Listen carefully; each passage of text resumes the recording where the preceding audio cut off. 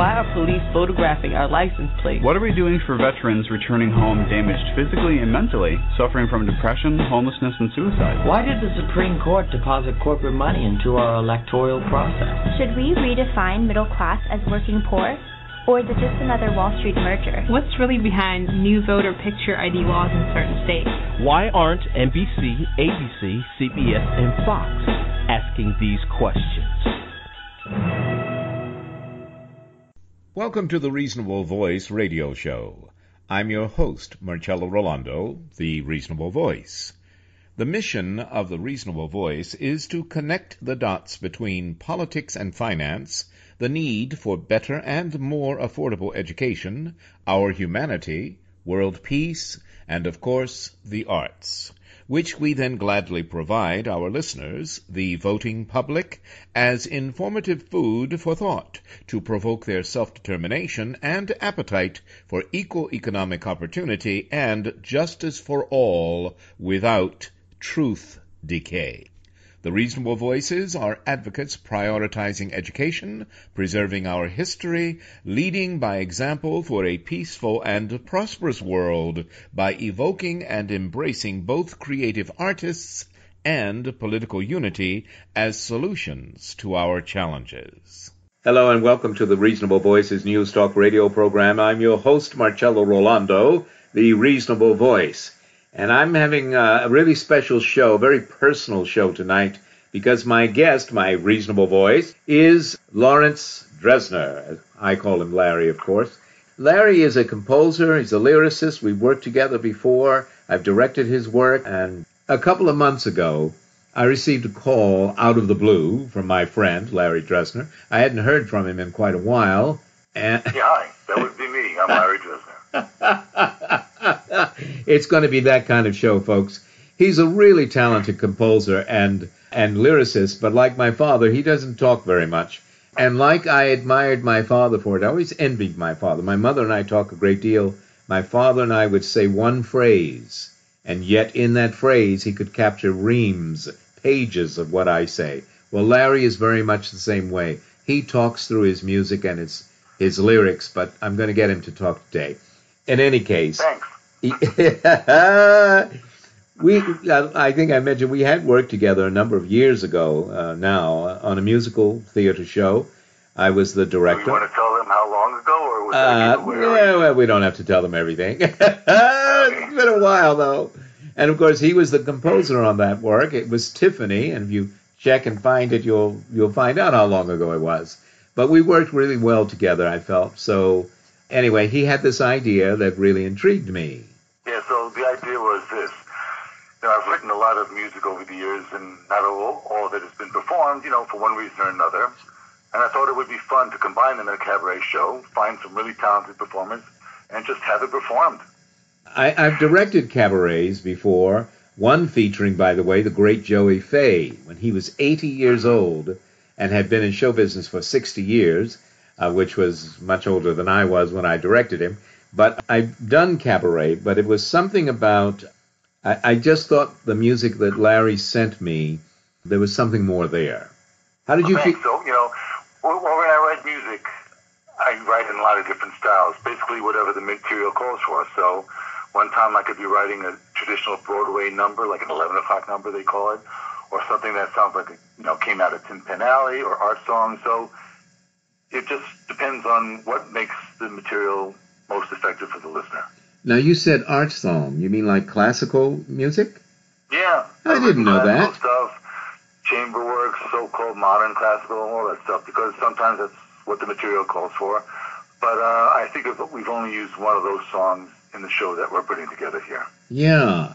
I'm not surprised to hear that, because your music has quite a classical, how do I want to say this? It sounds like musical theater and other styles, as you confessed, you do that, but it has a classical quality, if that makes sense. Does that make sense to you, Mr. Musician? Totally. I mean, I have a master's in composition from the New England Conservatory of Music, so maybe I picked up a trick or two. Well, there you go. All right, that explains everything. No wonder we get along. You're from New England Conservatory, I'm from Peabody Conservatory. It's too much. I love that. Yeah. I knew that part about your bio, but I'd forgotten.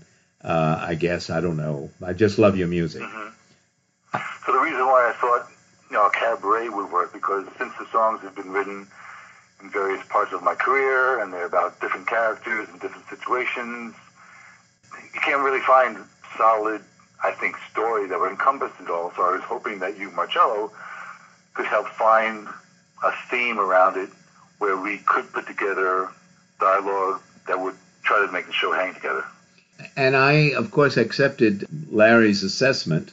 I mean, and that his desire to find some kind of theme. And initially, I think when we spoke, I agreed with him. But the more I listened to his music, and he sent me music with some very good singers, but he also sent audio of the songs where a computer did the singing. That's better than hearing me sing it. Yeah, well, I was going to make that joke. I was going to say, but he sent one or two with him singing. Now, which one I love the most. But anyway, yeah. Well, but the more I listened to the music he sent, and of course he sent sheet music too, the more I thought, no, there's more here. There's a story here. This is a book musical. And that kind of sent us off. And what I loved is that with every time I've ever worked with Larry, when I ever go, what if Larry listens, and then the next thing you know, he's just in there flying. I want to tell one quick story, and then I'll let Larry talk, I promise. The show we worked on was Tiffany, and we did quite a lot with it. And it was only one act when he and the lyricist on that show was Dale Johnson, a very good friend of ours. But it needed a song, and I suggested, it should be a song like this and this and this, and maybe cover this and make this point or whatever. And Larry came in the next day with the song. I mean, it was great. Go ahead, you go. Thank you. Yeah, well, one of the things I enjoy working with you is that we don't have any egos that get in the way. We both see things, very similarly about what a song or a scene needs in order to make it work. And we're not afraid to say right up front about what works and what doesn't. And it's been a great collaboration when we work together on that show. And just to be a little more clear, the show Tiffany isn't about the breakfast at Tiffany that you might be thinking about.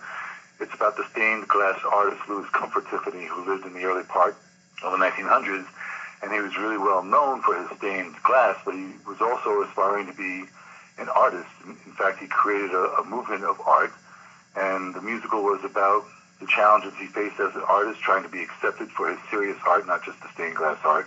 So it had a lot of good story about, there was a love interest, there was conflict, resolution, and all that good stuff. I'm glad you can talk. I'm glad you made that point because, we dealt with that, of course, when we were doing the show, but I had forgotten that when I say Tiffany, people probably think we're talking about Breakfast of Tiffany, so thanks for clearing that up. But he was indeed a real person, and he was the son of the jeweler, yes? Yeah. Yes. If we say Tiffany Glass, they'll know who we're talking about. And so even though some of my songs from that show I think are really great, really good, we didn't incorporate any of them in what we're working on now because it just didn't fit the overall arc that you were seeing the shows fitting in.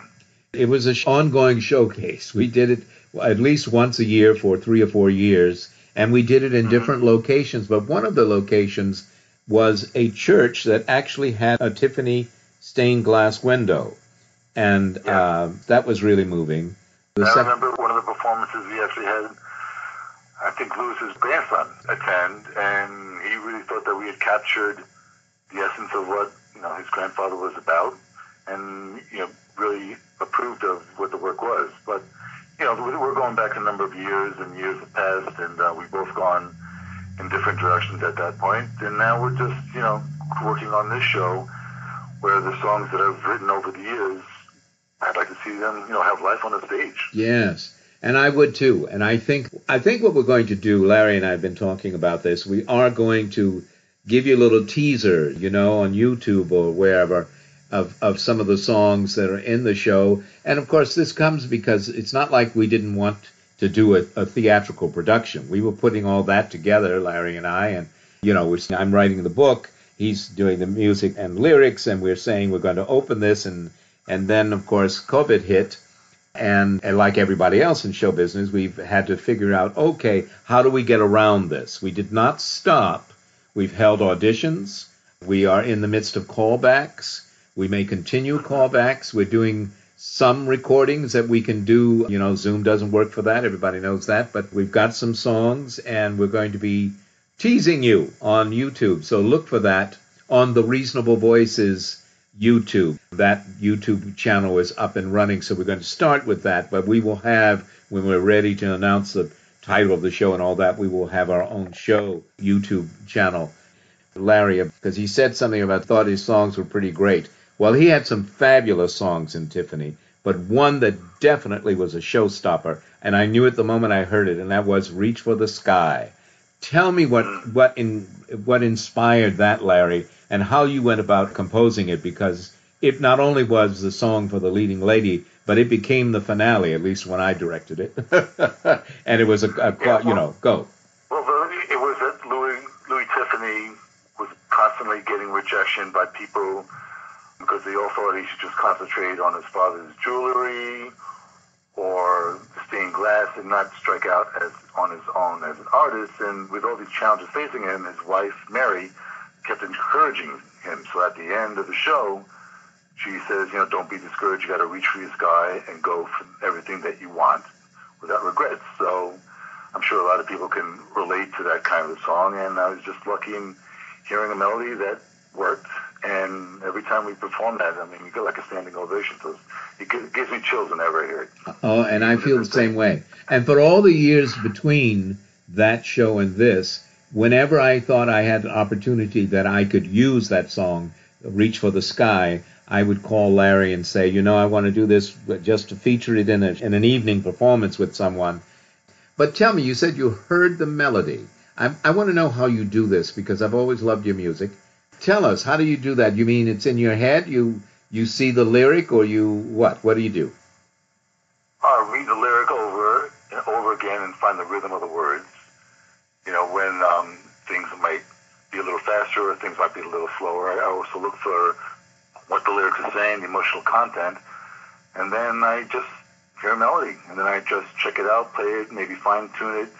There are some things that most composers know about.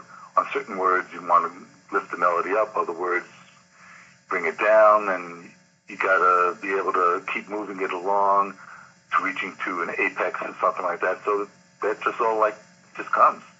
Wow. And, and let's make a connection with the show we're working on now, that you were composing music. You just sent me a brand new song. No, not the song yet. You sent me the lyrics, but I loved it. Yes, I loved it right away and thought this would be a great finale. So where are you with that? Are you because now you're not talking about someone else's lyrics. You're talking about your own. So you write the lyric, and then what? Well, I do a lot of free association with words and phrases that might be used in the final song. And then just by keep free associating and trying different combinations, things start falling into place, what seems to be a natural flow. And I could discard something, bring it back in, try it someplace else, and eventually it just feels right. And then I will think about a melody, because I don't want to set a melody to a bad lyric or an awkward lyric. So I wait till I'm pretty confident that the lyrics are what I want them to say, and then I start tinkering around with the melody. So, in a lot of musical shows, the last song's written is the introduction and the finale, because you got to wait to find out what the show's about and where the arc is and what the bottom line is, what you want to say, which you would summarize in the finale. So that's why at this point I'm starting to work on the finale, because we do have an arc, we do have an overall theme. So it's working pretty well. The intro, I think it still needs a little more work, but we'll get there. I know, and it's interesting because, just to be clear, I've worked on a lot of original shows, and I was there primarily as the director trying to make it a production. But the way our new show is going is that Larry, as I said, gave me about 30 songs, I guess, and I started writing a book to connect them. And we don't have all 30 in the show. But for you, Larry, in the past, when you've worked with other people's lyrics, like Dale's, for instance, you How is that different from doing your own lyrics and coming up with a song? Well, sure. If a lyricist can also write music, or certainly if they could sing, I think their lyrics would be better, because sometimes I might be given lyrics that is just not singable, either because of the consonant or they want to end on an awkward word. So there's got to be give and take, back and forth, about what might be a more singable word that conveys the same thing, or maybe go in a different direction, because there are some things that singers just are not better at singing than other words, so you have to be aware of that and try to incorporate that. But as long as the end lyrics still accomplishes the goal of what you want to say, the fact that you're making it easier to sing just makes the song that much more powerful. And also that much more challenging to compose, because it isn't just that you're trying to write a beautiful melody, but you're trying to write a beautiful melody that the singer can sing with that particular word, the text. That's and it doesn't always have to be a beautiful melody, because sometimes you don't want the melody to take away from the words. You just need the words to sit on top of the music and let the words carry the day, and the music is just like the engine to drive it along, because you don't want to distract too much from the words. All right. Well, this is great. I mean, we've had many conversations about shows and music and lyrics while we were busy working on the productions. Sure. But we've never sat down on a radio show and really talked about how we do it. And indeed, we do work very similarly. One more story from Larry. I'll set it up. I don't remember the title of the song, but I do remember that I felt we're missing a big ensemble number. Larry, I always felt his greatest work were love duets. He kind of, the extremes, very serious romance and funny romance, or funny anything, and I was just used to that. But I said to him, we need a big ensemble number, to open the second act of Tiffany. And Larry said, okay, I can do that. And the next day, there it was. Do you remember? Because it was really exhilarating to direct it, because it lent itself so well to moving this mass of people around on this stage. And remember all the hoops and things we went through, and figure eights with 40 people on the stage or something. But do you remember what I'm talking about? It might have been the gallery scene where Louis has his first exhibit of his paintings, and people are walking around the gallery looking at the paintings and making comments. So it's a combination of patter along with side comments made by Louis and his wife. Yes. I think that might be the number you're thinking of. That was the one. And it just swooping moves that I was able to get people to do. But that's, as I tell Larry all the time, and then I promise we'll take a break, it's his fault, because it's his music. It's his music, and now his music and lyrics, that give me my directorial ideas. And I know, I really mean that, and I've told you many times. Listen, we're going to take a short break.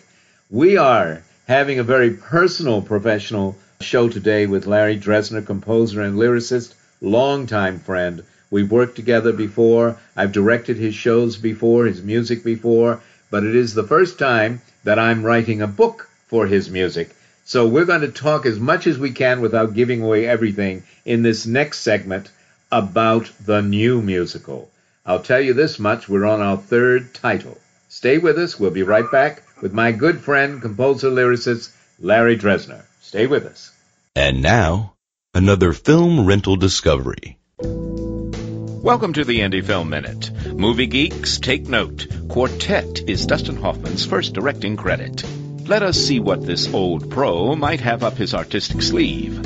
No tricks, deep meaning, or acting bravado, just a delightful stroll through an old age home filled with funny and lovable retired performers. Sure, there are threads of a plot. One couple were married once, but she cheated soon after the wedding, and he has never forgiven her. She was a big star and is still a diva, and arrives to shake up the place with her airs and demands. Another thread is the unlikely need to put on a show, ostensibly to save their beloved retirement home with the proceeds. But for the show to work, the old lovers must reunite, and our diva must be able to hit a note she is no longer confident can be reached. Not exactly heavy material, but we celebrate Quartet for what may be the best reason of all. It's simply enjoyable entertainment. Here we have another entry into the silver dollar trend, films on senior subjects populated by the most appealing of elder stars. The humanity is real, the laughs strike true, and we learn that Dustin Hoffman respects us by not taking himself too seriously. What's not to like?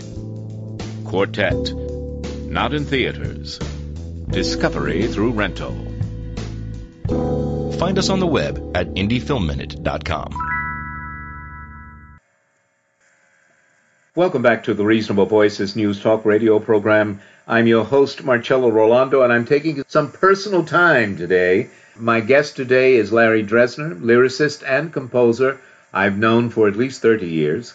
And Larry and I have worked together on songs that he's composed in the past for a show called Tiffany.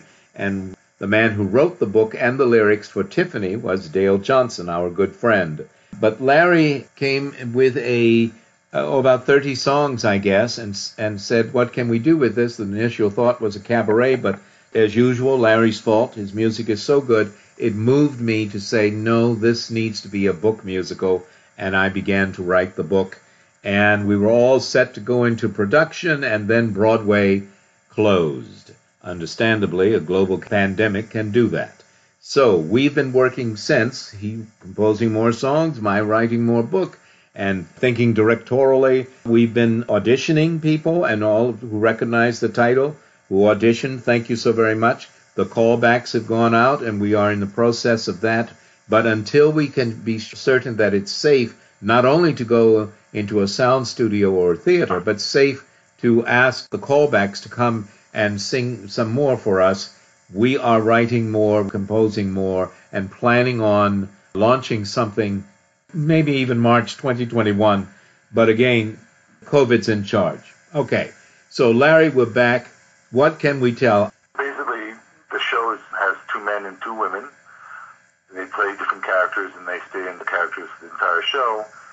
But the idea behind the songs, they're in different styles, which I've written over my career. And the songs are different points of views about different situations in life that the characters face, what to do about the situation, how to come out of it. And I think a lot of people can relate to the themes and the feelings that I've expressed in a number of these songs, and they can relate to it. And hopefully, they'll enjoy the show while learning something maybe about themselves or about humanity, maybe. That's so good because you said so much that's very true, and yet you didn't tell them anything. You know what I mean? But all of that's true. Maybe have a career as a politician. Yeah, exactly. Seriously, though, that was incredible. By the way, I want to say, recently, I directed a 10-minute play about Lincoln. It's called Stealing Lincoln, one of the best scripts I've ever directed. And I asked the playwright, after it was all said and done, everybody was happy, why she wrote a 10-minute play. And she said, well, it was a contest, and they wanted only 10 minutes. If they had wanted more, I would have done more. Well, all that to say, when Larry came to me and we had discussions about the practicality of producing, I said, well, how many characters do you want me to write? And he said 4. So that's why there are 4. But recently I said to him, because, again, we're in the middle of rewrites and writing more songs, etc., I said, how about a 5th character? I need a 5th character very specifically for something. And he, without hesitation, said, sure, that's fine. So Larry. I don't remember that, but okay. Yeah. Well. Do you have a name for the character yet? No, I don't have a name for it, but he is a new wrinkle, a new challenge for at least 3 of the original 4. What I'm loving about not only what I write, but with Larry composes and his lyrics, we have a big arc. We have a big story to tell. But within the big story, as Larry alluded to, these people are dealing with their own lives. Each has an arc. Each has, tragedies and comedies and memories and things to overcome. So, but what they didn't have in my book, I didn't believe, is that they didn't have an antagonist outside of their smaller arc and the big arc. And I think it needs that. And so, as we're doing all these rewrites, could I write in the fifth character? And whether he remembers it or not, he said yes, so we're doing it. Whatever makes the show better, man. Okay.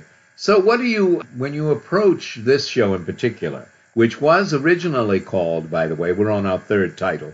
We've had 3, and our very first one we will share, Passionately Pursuing a Life of Excellence. And Larry was very kind. He went along with that title, even though I had friends that said, why do you want something so long? It's not a catchphrase, and what, it won't ever fit on a marquee and all that. But there were reasons I chose it.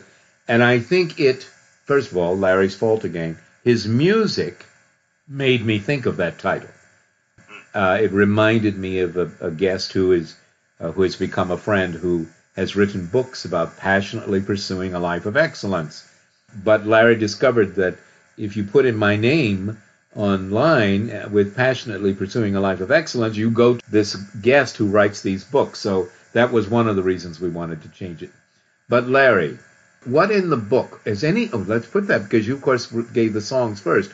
What is in the book, if anything, that inspires new songs? Well, basically, sometimes your book will go in another direction that feels logical, which we didn't see at the time, and at some point, it's crying out for a song, because typically characters break out into song when their words alone don't convey to the fullest extent what you want the character to say, which is why characters sing. So when your book and the dialogue starts going into a place where we need something here, it just feels a void until we have a song sung in there. So for me, that's basically how it would work. Well, okay, I'll take that, and I'll even take it as a compliment, because certainly I know I keep saying the same thing over and over again, but your music has always inspired my directing, my ideas, my choices. So where are we as far as you're concerned? I would say we're probably 85% done at this point, because I owe you 2 songs still. And something you've done is when I send you a song that's a solo, and you say, no, this has to be a quartet. Or, no, this has to be a trio. That's a challenge for me, because I have to hear it a different way. And usually I like it the way it was done. And then to have to split it out between other people and come up with harmonies, it's a challenge to switch gears like that. But again, if that's what it takes to make the point across and make the scene work best, and it works logically, then we do it, And you reserve the right to, as separate from the show, to do the song in your original solo version in a cabaret setting or whatever, right? Yeah, I would think so, because it could stand alone perfectly well as a character in if a cabaret singer wanted to put it in their act because it fit what they were doing, then that's perfectly fine. And then in our show, people would recognize it. Oh, wow, that's a quartet or a trio. I know what song you're talking about, and I'll say that, again, trying to skirt around too many details, but 2 different characters, different times in their lives, but they're in very different places, different spaces, but they have the same issues. And that was why, again, Larry's fault. He gave me the idea in his music.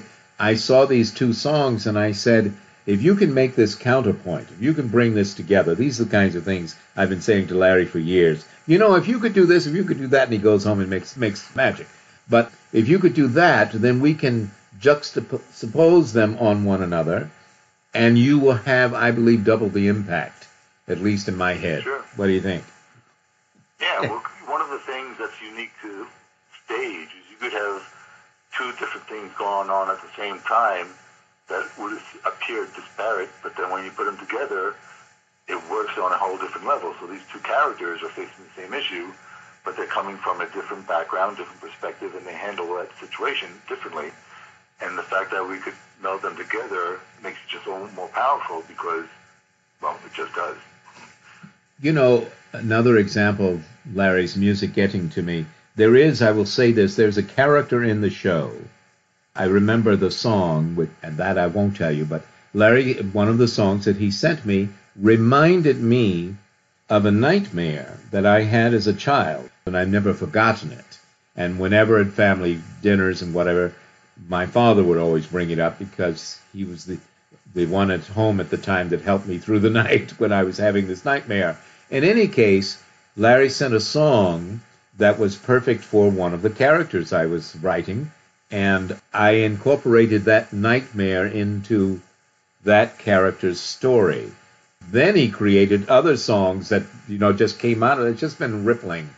Beautiful stuff. Go ahead. Well, the song you're referring to is written from my perspective because I raised kids, and I know about the, nightmares and the kids having it. So any parent who's raised kids could definitely relate to this song. Absolutely. And even what follows that, when the character who's trying to be so brave, so courageous, because in the show, unlike my experience, in the show, it is a recurring nightmare. She has it more than once as she gets older, and it doesn't go away. I had a different kind of recurring nightmare, but it wasn't this one. This one that's in the show I only had once, thank goodness. But it's recurring, and in one of her courageous moments of being independent and strong or whatever, and the way this song leads her, she reaches out at the end in perhaps an unexpected way to other people. Love is there, I guess. Well, and it also draws in the fact that what could be a nightmare for a child could be an entirely different nightmare for an adult. Exactly. And I love it about that. That's exactly. Very good. And then those who are trying to help are, it's tough to understand where someone else is. We always say get in another person's shoes. You have to stand in another person's shoes to know what their life is and what they're going through and why they're doing what they're doing. But sometimes that's a lot easier said than done. What are your thoughts? I agree. I mean, that's one of the reasons why passionately pursuing a life of excellence made sense in the beginning, because every person is always trying to do the best they can.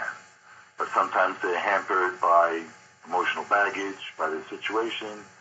But everyone is still trying to do the best they can. They don't do bad things, for purpose like that.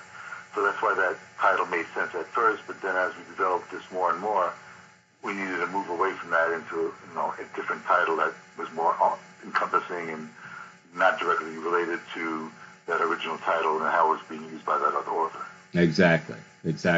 And I love the new title, by the way. And the way that came about is that Larry just picked up the phone one day and said, how about, and he said the new title, and I went, that's perfect. And that's how we work. And that was actually the title of one of the songs that we're using in the show. Exactly. And for now, it seems to be a good working title, but stay tuned. It may change again. Who knows? It might. I will say, though, we've had a couple of readings. Very kind and good words for Broadway's Tony Award-winning producer, Ken Davenport, who gave us an opportunity to have his number one dramaturge, Eric Webb. Definitely want to send out a shout because they read the script, gave me some good notes. The feedback was excellent, and I've had a second reading in D.C. where we did not have the music, but we did have the lyrics, and all that to say, the song that is now the title that Larry was speaking of, everyone loved. And all they had were the lyrics, and they loved it. So we're on target here, I think. Larry, speaking about Tiffany now, and speaking about our new show now, and speaking about your career in general, what would you like people to take away from this as a composer and a lyricist and a New England grad and a guy of a certain age? Oh, boy. Just that I hope they can connect to what I'm trying to say in my music and lyrics. And if you don't, that's all right, too. But I just hope you can enjoy it and learn from it and just maybe keep track of other things that we'll be working on in the future. And I think the best that a show can do, anything, a movie, a television show, a Broadway musical, is that people come out having learned something. But entertainment is always the first thing. And this is an extremely entertaining, dramatic, funny, silly, all kinds, everything's there. But it also, you're going to leave and, whether you go out for a cup of tea or a martini, you're going to go, And I think it will stick with you and make you just wonder. Yeah. And that's the power of a really good show, is that not only does it entertain, but it gives you pause to think about it later on. It's not like a show that's a fluff that when it's done, you've already forgotten about it. What's the next one? This one hopefully can resonate with you and, help. But also, it's not heavy in message. You really will enjoy. I love it. I love it. And the music is great, and the lyrics are great, the characters are great, but the book is great. Yeah, thank you. But even for me, as part of the creation of it, when I put down the writing for a day, or Larry's songs, and clear my head and go for a ride in the country, that's when its impact is its greatest on me. So I know it's one of those kinds of shows. After the show, you go, you get it. 2 days, 3 days, a week, a month. You come back and see it again. All right, Larry. What about, do you want to put out a website or maybe an email if people want to communicate with us with the production email? And, Well, let's see. We did come up with a couple of ideas of website or Facebook and all that kind of stuff. So I don't think we really locked in on any one just yet. Oh, that's right. We haven't launched it yet. We've just been talking about it. Well, we will do that soon. We do have a Gmail called thelifeofexcellence@gmail.com. Excellent. thelifeofexcellence@gmail.com, which is not the title. Not this week, no. No, not this week. Okay. Larry, thank you so much. I know we'll be talking and working and doing all the stuff that we want to do. And ladies and gentlemen, write us, tell us what you think, and we'll be teasing you with some songs by Larry Dresner, songs and lyrics by Larry Dresner on YouTube very soon. Stay safe. Bye now. Bye, Larry. This is so much fun. I love working with the fabulous Marcello Rollando, with me on the other side of the camera, or microphone in this case. For years, Marcello was a splendid addition to the cast of Another World on NBC. He was the owner, manager, man in charge of Tops, our swanky restaurant in Bay City. And as a producer and director on the show, I got to see him more often than most and was thrilled to have him on board. I depended on him to take charge, which he did with aplomb. Our cast, including the lovely Linda Dano, Stephen Schnetzer, Charles Keating, all remarked how special he was to have there. He made everyone, regular cast members and guest actors alike, feel special and welcome. Marcello adds a touch of class to whatever he does, and we were thrilled to have him with us on our show for such a long time. He is so thoughtful now to reach out to his peers for a conversation about how we're all surviving this pandemic. It's a challenge, but with each other's help and support, we will survive with more stories to tell. Hello, I'm Marcello Rollando, the Reasonable Voice, thanking you for joining us in becoming one of the reasonable voices heard round the world. Missing you and us, too. There was little reason for my grandmama to leave her huge farm to go into town a few miles away for groceries, gasoline, farm equipment, overalls, and newspapers. Now I only go back for the funerals and to hear on the breeze what I've missed. I'm not into romanticizing the past, believing things, for the most part, are always improving, until G.W. and Cheney, of course. As long as what's new doesn't obliterate what's been with what's coming round the bend. I don't miss Mayberry or my slumlord friends on Shelter Island, but I do miss New York City neighborhoods, walking city blocks, and being constantly in rehearsals for something.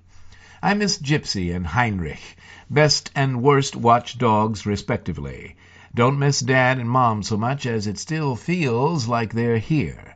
But I do miss people who trim their trees back from power lines so when the winds come we keep our AC. I miss hailing a yellow cab for Carol Channing, strolling midtown with Colleen Dewhurst, and chatting with James Whitmore about the next voice you hear. He said I was too young to have seen it, but while other boys my age were outside playing ball, I was watching old movies on TV. Mr. Whitmore was so proud of the fact that he had made the movie with Nancy Reagan before she met Ronnie. but I told him I would never forget what it felt like when God spoke to him on his radio. I miss that. I miss taking time to tune up with morning prayers and reel-to-reel Gregorian chant. I don't miss fast cars and curvy roads, for that's still how I relax. I miss Jimmy Stewart and Harvey, Yul Brynner and the American Original Six, Gregory Peck, whom Mom told, "My son is an actor too." I never miss Florida, except when I think of hurricanes 250 miles offshore pinning me against the lifeguard chair, streaking back my hair with beach sand, my lips rimmed like a margarita glass, and the ocean some distance away lapping occasionally at my toes, as a seagull above makes no headway because of headwinds. I miss the silence that can only be heard without the din, and I miss people who understand the wisdom in that. I miss Marvine's white boots as much as our drama classes.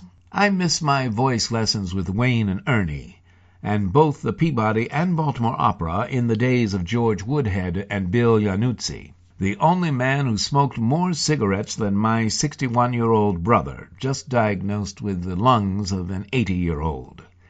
I miss him already.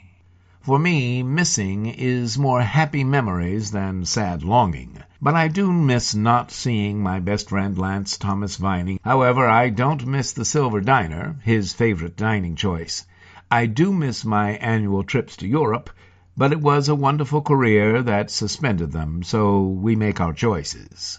I miss dates on letters, even to find telephone numbers on bills, and I miss sleeping more than 5 hours a night. But most of all, I miss who we were in the 60s. I miss Abraham, Martin, and John, and Bobby, too. Join us. Become one of the reasonable voices heard round the world. Thank you. Thank you for continuing to listen to, support, and share the Reasonable Voice Blog Talk Radio with family and friends, especially online. We enjoy hearing from you, and in response, yes, we are now accepting new company and business advertisers and welcoming organizations seeking to be one of our sponsors. So please do continue to email us at thereasonablevoice@gmail.com. However, if you prefer to simply make a donation, your donations are greatly appreciated and can be made through PayPal by clicking on the donate button found at the top of the homepage of thereasonablevoice.com website. Thank you for joining us today to make every day as reasonable as possible. We hope you will download and share our downloadable podcasts. I'm Marcello Rollando, the Reasonable Voice, hoping you will become one of the reasonable voices heard round the world.